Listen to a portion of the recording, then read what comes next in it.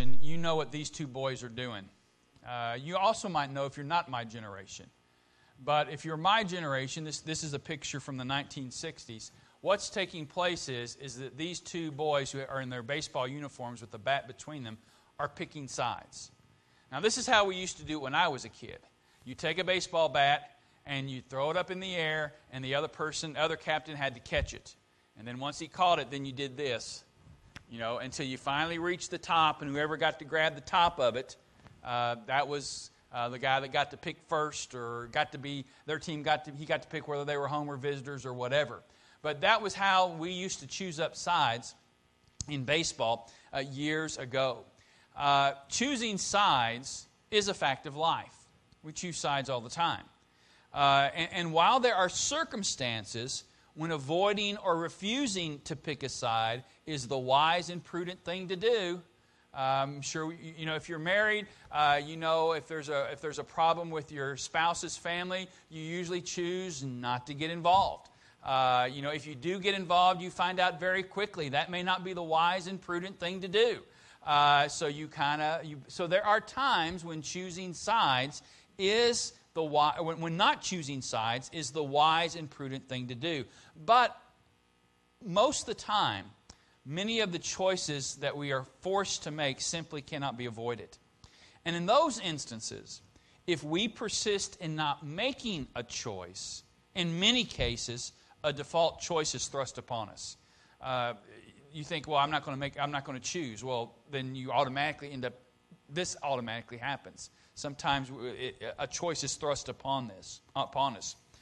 In the context of our text this morning, the Pharisees are continuing in attack mode. They've been in attack mode ever since we started reading started in chapter 12. They've been in attack mode. And previously, they've collided with Jesus regarding the proper way of observing the Sabbath. We're not going to go all through that again, but Jesus has really put these Pharisees in what in Texas we might call it a hissy fit. I mean, they are in a full-blown hissy fit here.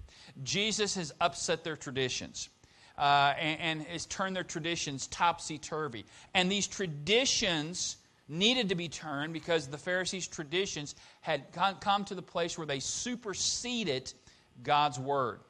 And the traditions that they were imposing upon the Sabbath had transformed the Sabbath from a blessing that God gave the people of Israel as a blessing and as a gift, and they had transformed that blessing and gift and had made the Sabbath day become a burden for them. And the Pharisees, as we saw through chapter 12, they had listened to Jesus' powerful exposition of the written word. He explains why in their mind they thought he's broken the Sabbath, and he explains to them by using 3 passages of Scripture that their thinking is wrong-headed. Not only that, they have watched the powerful demonstration of his spoken word as he heals the man with a withered hand just by speaking, and they are forced to choose a side. And they do. And the side that they choose is the side of evil. We found that out in verse 14 when he says, "But the Pharisees went out and conspired against him how to destroy him." How to destroy him. Net Bible translates it, how to assassinate him. They've chosen a side. But the Pharisees are not finished. This incident with the Sabbath is not the final say. When you look back into our text, you notice that it begins with the word "then." Now, oftentimes that word "then" is used as a chronological or a close chronological marker. It's kind of like saying, we went to the baseball game and, this is what happened in the first inning. Then this is what happened in the second inning. So you have this close chronological marker. That's not necessarily the case here, and it's probably not the case here. That word "then" is not being used necessarily as a chronological marker, though it certainly could be, but rather it is being used to present another example. Here is another example of the Pharisees' hatred and opposition to Jesus. And in fact, we see it so. Notice in verse 22 that the miracle itself doesn't really interest Matthew. Look at verse 22. "Then a demon-oppressed man," we're not told who it was, "he was blind and he was mute." was brought to him, and he healed him, so the man spoke and saw. There's no details. We're not given all these details as we're given in some of the other miracles of Jesus, where he might touch them, he might say something to them, he might spit on the ground, make some mud, put it on their eyes. You have a lot of details in a lot of the miracles that Jesus does. Here, there's no details. There was this guy, he was demon-possessed, he was mute, he was blind, Jesus saw him, Jesus healed him, bing, bang, boom. That's it. That's it. The miracle is stated with no detail, and it's stated kind of in a matter-of-fact way. The thing that interests Matthew is the confrontation that this miracle produced. And that's Matthew's focus. As he focuses on the Pharisees, and once more these Pharisees are engaged with battle. It's not the miracle that interests Matthew. Again, he just states it. There's a man, he's demon-oppressed, he's blind, he's mute. Jesus sees him, he's brought to Jesus, Jesus heals him, the man speaks, the man can see. And so the miracle is not, as we're going to see here, the amazement is not in the miracle, as we're going to find out here in just a few moments. And so this morning as we look at this passage, there's three aspects. We're going to look at the consternation, just how the Pharisees respond to this, and their stoking of unbelief. And that's in verses 23 and 24. Then we're going to look at the confrontation. Jesus doesn't let their slander go. Jesus doesn't ignore what they're saying about him. Jesus confronts them. And in that confrontation, he lets them know the senselessness, the wrong-headedness, the senselessness of their claim. They're the ones who are nuts.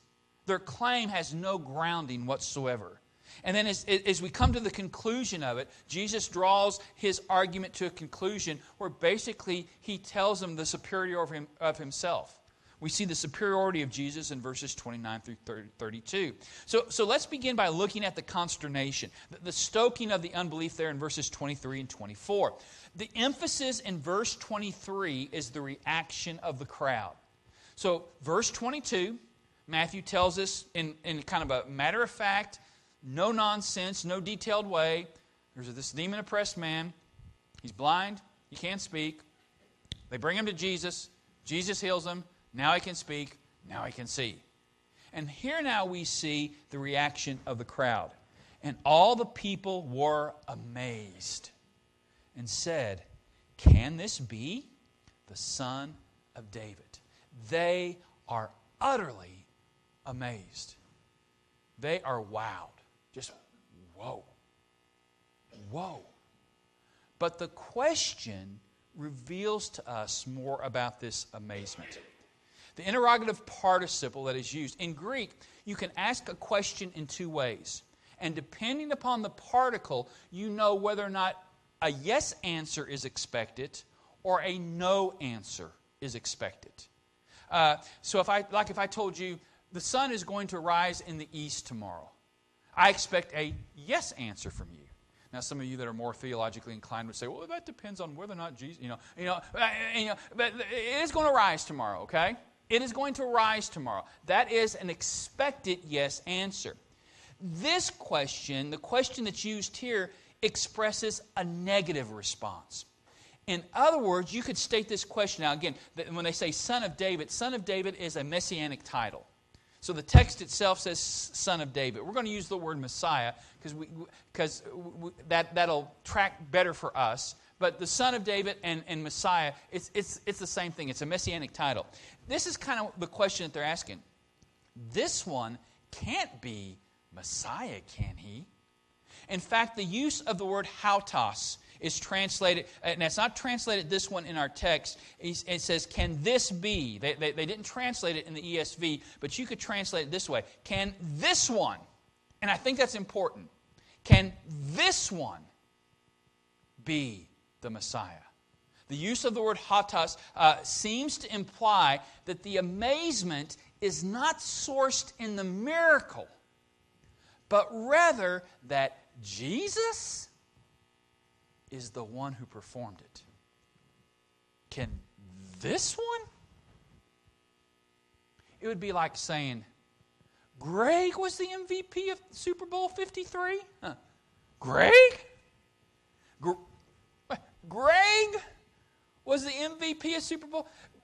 Greg quarterbacked the greatest college football team, the Ohio State Buckeyes, to victory?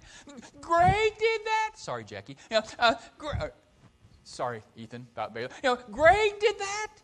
Greg did that? It's not so much that they are amazed at, here's this man who's demon oppressed, who can't speak, who can't see. Now, just by him coming to Jesus, now he can see. Now he can speak. That's not what they're amazed about. What they're amazed about is, Jesus? Is this the Messiah that we've been promised? In other words, their amazement, while indicating a slight possibility of belief, was primarily one of unbelief. Is this one? This one, and they didn't even say Jesus, this one can't be the son of David, can he? So, the question is out there. The people are scratching their heads. It's primarily a question of unbelief, but there is ever so slightly a possibility of belief there. I mean, Jesus, really? Jesus, really? And the Pharisees cannot let that stand. Look at verse 24.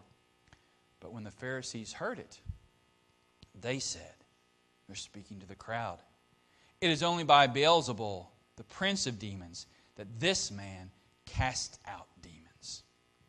After hearing the question, the Pharisees are forced to explain what just happened. There's no doubt a miracle has occurred. No doubt. They can't deny that. They can't deny the action, so what are they going to do? They're going to attack the one who did the action. They're going to do what we are all used to, especially in this political season, that we're all used to. They're going to spin it. They're going to spin it. I mean, I don't know about you. I'm off track here, and I am going to stay within the right boundaries that I need. It's amazing to me, whoever is speaking, how you can look at one incident and come up with completely two different stories. And that's because politicians and their handlers are skilled at spinning. And that's exactly what is happening here. These Pharisees can't deny what's taken place. But what they can do is try to spin what took place to their advantage. And their response has to accomplish two objectives. They have to squash the slightest belief in Jesus as Messiah. It's there. It's small, but it's a possibility. And they have to stoke the unbelief of the absurdity of Jesus as Messiah. Because again, remember, the question is, can this one be Messiah? Can he? So they recognize there's a possibility they might get turned, but 75% of their question, or 80% or whatever, the vast majority of their question is kind of, no, not Jesus. It can't be Jesus. So how do they meet their objectives? The same way it is accomplished today. Hurl a vicious and an unsubstantiated accusation. They don't attack the action. They don't even explain the action. They attack the person that did it. You attack the individual. We see it all the time in politics. You attack the individual. And that's exactly what they're doing here. How they're going to accomplish this is by attacking the individual. And look at how they do it. Look at the text again. But when the Pharisees heard it, they said, it is only by Beelzebul, the prince of demons, that Hautos. They translated this man, which is an acceptable translation. But it would be this one. It's the same word, Hautos. This one casts out demons. Cast out demons. How do they attack? They show contempt for Jesus, for him personally, by using the word Hautos. you wonder if this one is the Messiah. You're kind of amazed that this one could possibly be Messiah. Let me tell you about this one. This one does what he does by the power of Satan. Beelzebul is just another term for Satan. This one does what he does by the power. This one that you're in amaze thinking, can this one be the Messiah? Let me tell you about this one. This one does what he does by the power of Satan. And they also charge, as we've said, that they charge that his power is diabolical and not divine. His power is not divine. What he's doing here is not a miracle of God. What he's doing here is trying to lead you down a false path. And actually, Satan, his power is sourced in Satan. His power is not. There's no way he could be Messiah. And this miracle that you've seen, well, yeah, it's obviously a miracle, but the one behind the miracle is not Yahweh. The one behind the miracle is Beelzebul. That's who's behind this miracle. That's the power that he's received. So they have this stoking of unbelief. But Jesus doesn't walk away. Jesus doesn't say, sticks and stones may break my bones, but words will never harm me. Jesus does not ignore their slander because they are attacking the character of God. He addresses it, and in verses 25 through 28, Matthew relates to us the confrontation and the senselessness of their claim. Jesus demonstrates how nonsensical their accusation is by stating an undeniable principle, and then providing proof by means of 3 first-class condition if clauses. And here's what I mean by if clause. Look at verse 26. And if Satan casts. Look at verse 27. And if I cast. Look at verse 28. But if it is by the Spirit. There's 3 if clauses there. He uses 3 first-class condition if clauses. That is the logical argument of the principle that he's going to lay out for us there in verse 25. And the principle is there. Look at verse 25, where he says this: every kingdom divided against itself is laid waste, and no city or house divided against itself will stand. If you've if you've studied American history, Lincoln referred to that during the Civil War. No house divided against itself can stand. Basically, the principle is this: it is impossible for a kingdom, a city, or a family to exist if it's divided against itself. If you've got a nation divided against itself, eventually that nation's not going to stand. If you've got family divided against itself, that family unit is not going to stand. It's not. Now, that doesn't mean that there's not times that we all have turmoil, but if you have this great animosity and hatred and division, the principle is a divided house will not stand. And so that's the undeniable principle. We've seen it. We've experienced it. That's it. And so Jesus begins by coming back to them and giving this principle which cannot be refuted.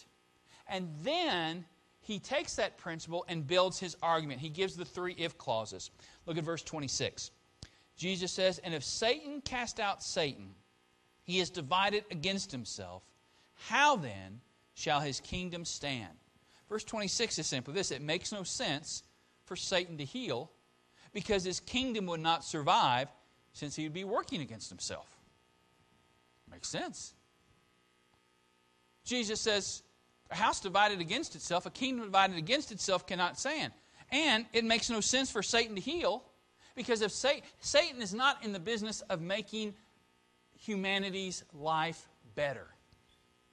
Satan is in the business of tempting us with things that are pleasurable, ensnaring us in that temptation, then enslaving us in that temptation where our lives become broken and miserable. That's Satan's goal for humanity. That's his goal for humanity. It started with Adam and Eve. And it continues on in your life and in my life. He tempts us with the baubles and beads and pleasures of this world, that sin is pleasurable for a season, as James says, but in the end it results in death. Sin is always fun. If it wasn't fun, it wouldn't be tempting. I mean, would Satan ever say, hey, you need a root canal? You need a root canal. Come on with me. Let's go to the dentist and go get a root canal with no Novocaine. Come on. None of us would be tempted by that. Why? Because it's painful. And Satan knows as human beings, as we heard last Wednesday night, Satan knows as human beings that what every human being, whether saved or not, seeks to maximize pleasure and minimize pain. Every person on the face of this earth seeks to maximize pleasure and minimize pain. Satan's temptations are tempting because they're pleasurable. They're pleasurable. But they end in destruction. And so Satan is not in the business of healing. And Jesus says, it makes no sense. Do you realize what you're saying here? It makes no sense for Satan to heal because his kingdom will not survive since he would be working against himself. That's the first if clause. The second if clause is found in verse 27. And if I cast out demons by Beelzebul, by whom do your sons cast them out? Therefore they will be your judges. In this one, Jesus says the accusation makes no sense because of the inconsistency of their evaluation. Now, we're not going to go into, there's two ideas of exactly, in fact, there's a journal article that is in the Journal of Biblical New Testament Studies, I think that's the full title of it, that says that basically when he's taught, that identifies and asks sons, your sons cast, who are your sons? And in this journal article, they make the argument that they're the disciples. And I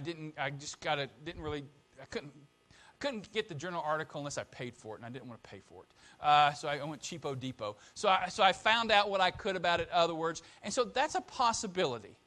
The majority opinion, and I want to read it more to see, but whether it's this one or this one I'm getting ready to tell you, the principle is still the same.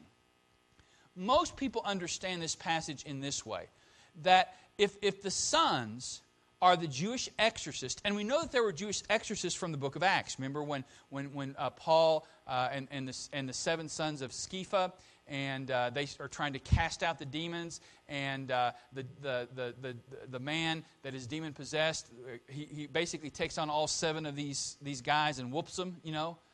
Just gives them a good old whooping. And the demon says, Paul I know and Jesus I know, but who are you? So there were Jewish exorcists. So if these sons are the Jewish exorcists, then the Pharisees would have to admit that their sons do this by the power of Satan. Again, look at the text again. It says, and if I cast out demons by Beelzebul, by whom do your sons? And again, the idea of sons, the idea of they're all Abraham's sons. So it's not saying that these are literally the physical descendants of the Pharisees. These are Jewish exorcists or maybe disciples of the Pharisees. He says, if that's the power that I do it, how do your sons do it? How do your sons do it? They're inconsistent in who they are.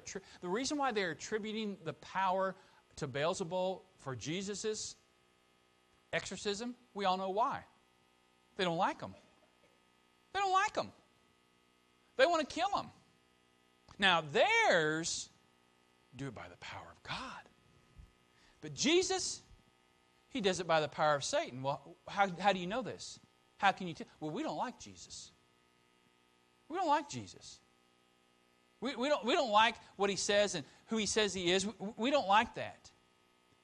And the fact that Jesus says that if the sons of the Jewish exorcist, then the Pharisees would have to admit that their sons do this by the power of Satan, and the fact that they do not make that assertion brings judgment upon them. Again, he says, and if I cast out demons by Beelzebul, by whom do your sons cast them out? Therefore, they will be your judges. You freely admit that they do it by the power of God. So if they do it by the power of God, why don't I do it by the power of God? They're judging you. Their very actions judge you. So Jesus, your thinking, your evaluations are inconsistent. The only reason why you think this way is because you don't like me. You hate me. you're against me. Because everybody else that's doing this, you're saying it's done by the power of God. Why am I the exception? Why am I the exception? But wouldn't you have hated to get in a debate with Jesus? I mean, if there was a high school debate team when Jesus was growing up, I would have hated to be the other guy on the side of that. But that's his second if clause. Now look at verse 28. He says, "But if it is by the Spirit of God that I cast out demons, then the kingdom of God has come upon you." Jesus says, since my power is not demonic but divine, because you're giving me an inconsistent argument. You're giving me an inconsistent argument. I mean, Satan doesn't work against himself, so your argument is foolish. Satan doesn't heal, he destroys. I'm the only one who you think does this by the power of Satan.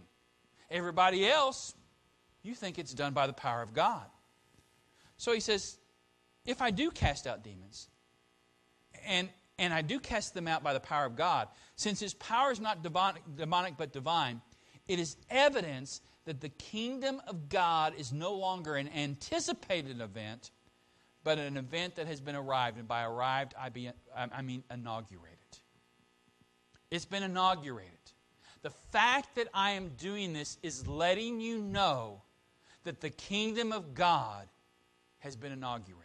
Now, we've talked about that. That's progressive dispensationalism. That the kingdom of God has been inaugurated. And the Pharisees are not ignorant of this truth. Keep your place there in Matthew and go to Luke's Gospel, chapter 17. You can't get much more plainer than this. Luke's Gospel, chapter 17, and look at verse 20. Luke's Gospel, chapter 17, and verse 20. Being asked, this is Jesus, being asked by the Pharisees, when the kingdom of God would come, he answered him, "The kingdom of God is not coming with signs to be observed, nor will they say, 'Look, here it is,' or 'there.'" In other words, you're sitting here looking for all these signs for the kingdom of God. These great revelations, these great cosmic events. He says, that's not how the kingdom of God is going to come. It's not coming with signs to be observed, nor will they say, "Look, here it is," or "there." For behold, the kingdom of God is in the midst of you. He's not talking about inside them. The kingdom of God is, you're looking at the kingdom of God. You're looking at the kingdom of God. Look and see what I do. Look at how I fulfill the prophecies of the Old Testament. Look at I heal the sick. I cause the blind to see, the lame to walk. Listen to me as I teach and the power with which I do so. All you've got to do is open your eyes and see it. The kingdom of God is here. It's been inaugurated. And the Pharisees don't want anything to do with it because it's not a kingdom they can control. It's not a kingdom they can control. It's a kingdom they have to submit to. And they don't want to do that. They don't want to do that. Now, as Jesus concludes this confrontation with the Pharisees, he does so by unpacking this last point. This last point, which is the fact that the kingdom of God has arrived. The kingdom of God is being inaugurated. Now, the kingdom of God is not completely fulfilled. And it won't be completely fulfilled until Jesus comes back and sits on the physical throne of his father David. Jesus is seated at the throne in heaven. And we've already talked about how that is equated with David's throne, and the kingdom of God has been inaugurated. But the final fulfillment, the ultimate fulfillment, the climax of the kingdom is not going to happen until Jesus physically returns to this earth. But in the meantime, Jesus is making clear to them as he unpacks this, that the kingdom of God has been inaugurated. Jesus makes clear that this exorcism is not the evidence of Satan's power, but the evidence of Satan's binding. This exorcism is not they're claiming it's evidence of Satan's power. And Jesus says, no. you guys got it wrong again. It's not the evidence of Satan's power. It's the evidence of Satan's binding. Now, Satan is still active. And Satan's binding where he cannot be active on the earth doesn't take place until his complete binding doesn't take place until the 1,000 years. But there is an extent to which Satan is bound. Not completely, but there is an extent to which Satan is bound. And Jesus concludes with three things. He gives us an illustration, an implication, and an indictment. Jesus concludes, again, he's unpacking this last point. Jesus concludes with an illustration. Look at verse 21. Or how can someone enter a strong man's house and plunder his goods unless he first binds the strong man? Then indeed he may plunder his house. If somebody's planning on coming to rob your house this evening, he's going to have to overpower you. He's going to have to overpower you. Now, if he comes to my house, he's going to have to overpower me and my guns. You know, if he can't get through the 380, then I've got the judge, and I've got the judge loaded to where it shoots bullets, and then the next one's buckshot. You can do that with the judge. So I got 5 in there, 3 buckshots and 2 bullets. I'm going to get him some way or the other. Okay, if I miss him with the bullet, the buckshot for sure is going to get him. And when you got only one eye, you need buckshot at least in one of your bullets, okay? So he's got to overpower me. He's got to overpower what I have. And the only way he can come in while I'm there and rob my house is to overpower me. If he doesn't overpower me, he does not get to plunder my house. Now, it's interesting in this illustration. The strong man is Satan. And the robber is Jesus. You'd think it'd be turned around the other way, wouldn't you? But in this illustration, the strong man is Satan, and the robber is Jesus. Jesus has come back to claim what has been taken away from us by Satan. He comes and he binds the strong man. You remember prior to the resurrection, one of the benefits of the resurrection? Remember Scripture talks about that those who that have been released from the fear of death, that Satan would torment people because of the fear of death. We no longer, I don't want to die. I want to live as long as I can live. And none of us, I think, want to die. But there doesn't have to be any fear in death. Because I'm coming back. I'm coming back. Bigger, I want to say bigger. Better, okay? Hopefully not bigger. But better, you know. I'm coming back better. And so Jesus says, I'm the robber. I've come to take away from Satan what he's had, what he's gathered together. Satan is the strong man, and Jesus is the robber. That's the illustration. I've come back. His exorcism proves that Satan has been bound. Satan has been bound. The implication of this illustration is stated in verse 30. Jesus says, "Whoever is not with me is against me, and whoever does not gather with me scatters." There are only two sides. There can be no such thing as neutrality when it comes to Jesus. In other words, you can't say this, "I'm going to firmly plant my feet on both sides of the fence." All that does is give you splinters in places where you don't want splinters, okay? When you firmly plant your feet on both sides of the fence. You can't do that with Jesus. You can't do that with Jesus. You've got to be on one side or the other. You can't be Swiss, okay, and follow Jesus. And by that I mean, you know, the Swiss are known for their neutrality, okay? You can't be Swiss and follow Jesus. You're either one side or the other. There are only two sides. Not actively choosing Jesus is by default, a choice against him. You can't say, "I'm neutral." Jesus says, "Whoever's not with me is against me." You can't say, "Well, I'm neutral." You're not with him then. You're not with him. You're against him. And he says, "Whoever does not gather with me scatters."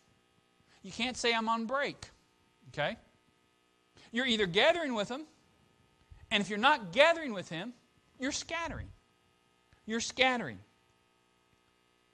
There can be no neutrality in one's relationship to Jesus. Jesus is confronting these Pharisees once again. You're either with me or you're against me. And He's also confronting the crowd who began with, can this one? Him? Really? Him? Be the Messiah? So He lets us know it's one way or the other. And then look at verse 31. He says, therefore. Or you can translate it this way, for this reason. And the word therefore there indicates the relationship. He's going to now talk about the relationship between the impossibility of neutrality concerning Jesus and the indictment and warning. The indictment and warning. Look at verses 31 and 32. Therefore, for this reason, since it's impossible for you to be neutral, you're either with me or you're against me. If you're not with me, you're against me. That's the default position. You have to take an active choice, I'm with Him. And when you make that active choice, you're with Him. If you don't make, or you can take the active choice to be against Him, which the Pharisees have done. And as Jesus is addressing the crowd, they can't say, I'm not sure, it's that old commercial, uncola nut, cola nut. Which do you choose? I don't know why that popped in my head, but anyhow, Google it, okay, and you'll get. But anyhow, you find the fact that if you don't make a choice, you've made a choice. By default, you've made the choice to be against Him. And Jesus makes this statement, therefore I tell you, every sin and blasphemy will be forgiven people, but the blasphemy against the Spirit will not be forgiven. And whoever speaks a word against the Son of Man will be forgiven, but whoever speaks against the Holy Spirit will not be forgiven, either in this age or the age to come. These verses have been commonly referred to as the unpardonable sin. And a lot of times people have committed the unpardonable sin. Well, what is the unpardonable sin? In the context, it's attributing the works of Jesus to Satan rather than the Spirit, which is a rejection of Jesus. When I say that Jesus did what He did by the power of Satan, when I say that Jesus did Jesus do what He did by the power of God? If I say no, I've already decided again, I'm not with Him. I'm against Him.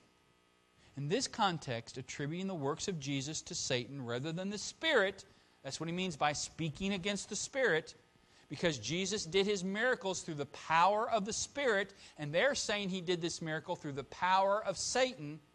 They're attributing what Jesus did not as divine, but demonic, attributing the works of Jesus to Satan rather than the Spirit.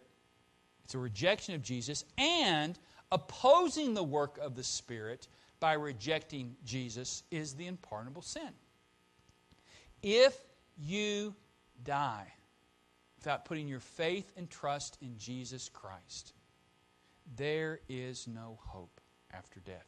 It is possible to commit the unpardonable sin. And those who commit the unpardonable sin are those who die without submitting to the promptings of the Holy Spirit regarding the claims of the person and work of Jesus Christ. If I die having not put my faith and trust in who Jesus is and what Jesus accomplished for me on that cross, there's no hope after. This is the life. This is the time I get to choose. After death, it's too late. It's too late after death. This is my opportunity. This is the point in my existence where I get to make a choice. And if I choose not to make a choice, I've made the choice. Because I've either got to choose to be with Him or I default to being against Him. That's the default response. I can't say, and I'm not really against Jesus. I'm kind of neutral. To be neutral is to be against Him because you're not for Him. You're for Him or it's nothing at all. It's nothing at all. So it is possible. And it is possible to commit the unpardonable sin. But it's those who commit the unpardonable sin are those who die in their sins, who die without having put their faith and trust in the person and work of Jesus Christ. There is no hope after death. None. That's why the Bible says today is the day of salvation. Now is the acceptable time. Because which of us know for sure that we're going to be here next Sunday? I don't mean here. I mean alive. Now, I'll be honest with you. I think I am. As far as I'm concerned, same bat time, same bat channel. I'm going to be here next week. But I can't be certain. How many people got up this past week, got in their cars, and headed to work and didn't know as they were going to work they would die in an automobile crash? And if you don't think that happens, next time you drive down the interstate, look at the sign that says how many on-road deaths there have been in Texas this year. It's more than 10 a day. It's right about 10 a day. Today, 10 people will get in their automobiles thinking they're going a certain place, and they're going to arrive at that certain place at a certain time, and are going to do certain things when they arrive at that certain place and a certain time. But unbeknownst to them, they're never going to get there. Because something is going to happen on the road, and not only are they not going to get there, their next destination is the morgue. It's the morgue. We don't know. We don't know. And that's why, if you don't know Christ as your Savior, today's the day to put your trust in Him. For believers, Jesus has bound the strong man. He's bound. Now, not completely. All you got to do is look around in this world and you see Him operating every day. But for us as believers, there is to some extent, just as the kingdom has been inaugurated, there is in some degree where the strong man has been bound. And that gives us hope. We need to make sure that we continue to share our faith and make our appeals, because the strong man's been bound. The Spirit of God is able to open up hearts and minds of men and women and boys and girls and show them their need of the gospel. We need to share our faith. We need to reach out to people, because the strong man has been bound. The strong man has been bound. But not only that, but we need to take courage and to persevere and to keep praying. Remember, part of the model prayer is what? And deliver us from, we know evil, but literally it's the evil one. And deliver us from the evil one. How can we pray that prayer with confidence? Why?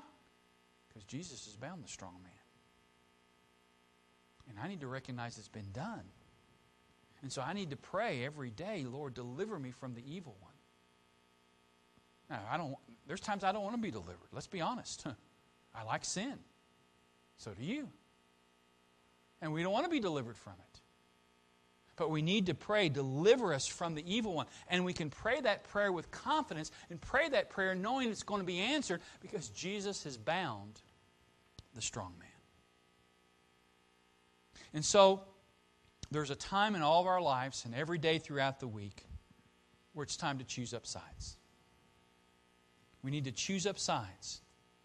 We either make a deliberate choice for Jesus, or by default, there's no such thing as being neutral.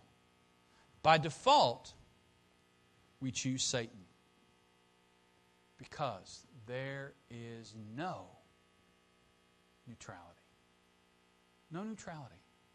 So today, I have to make a conscious choice to follow Jesus. If I don't, I'm going to follow the desires of my flesh. I'm going to follow the desires that the world presents before me. I'm going to listen to the siren songs of Satan and his demons. But I have to every day present myself as a living sacrifice, holy and acceptable to God, which is my reasonable act of worship. Because not to deliberately do that is to, by default, be against it. Let's pray. Father, we thank you for this day, and we thank you for your word. We thank you for its encouragement. We thank you for its challenge and its conviction. Father, we pray that you would help us, Lord, to recognize that it's a conscious choice that we need to make every day, sometimes every moment, in the heat of our disagreements with our spouses, as we're dealing with difficult children or grandchildren, or as we're dealing with difficult parents, or Father, as we're yesterday, Lord, dealing with just a difficult individual yesterday that was just rude and just rude. Lord, we need your strength. We need your ability. We have to make the choice to follow you. Not doing so, we default. We can't be neutral. So, Lord, I pray that you'd help us and strengthen us and guide us in this area. If there's someone here that doesn't know Christ, I pray you show them their need today. Father, we just thank you for your work of grace in our lives. We ask now your blessings upon this time as we yield ourselves to you. Lord, we pray these things in Christ's name through the Spirit. As heads are bowed and eyes are closed, as you know, we don't have an altar call, but we do make an appeal. I don't know your heart this morning, and at times I don't even know my own heart. But the one who knows me and knows my heart is God. Ask him to show you your heart today. Ask him to reveal those things in your life, if you're a child of God, that need to be changed.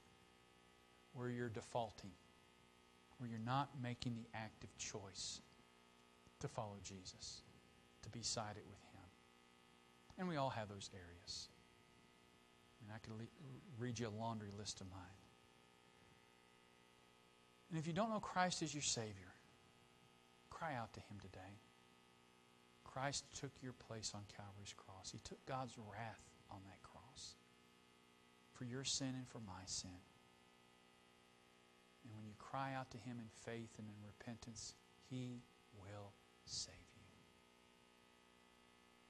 We're going to go to the Lord in a time of silence. Then we'll continue our time here. Let's go to the Lord in a time of silence.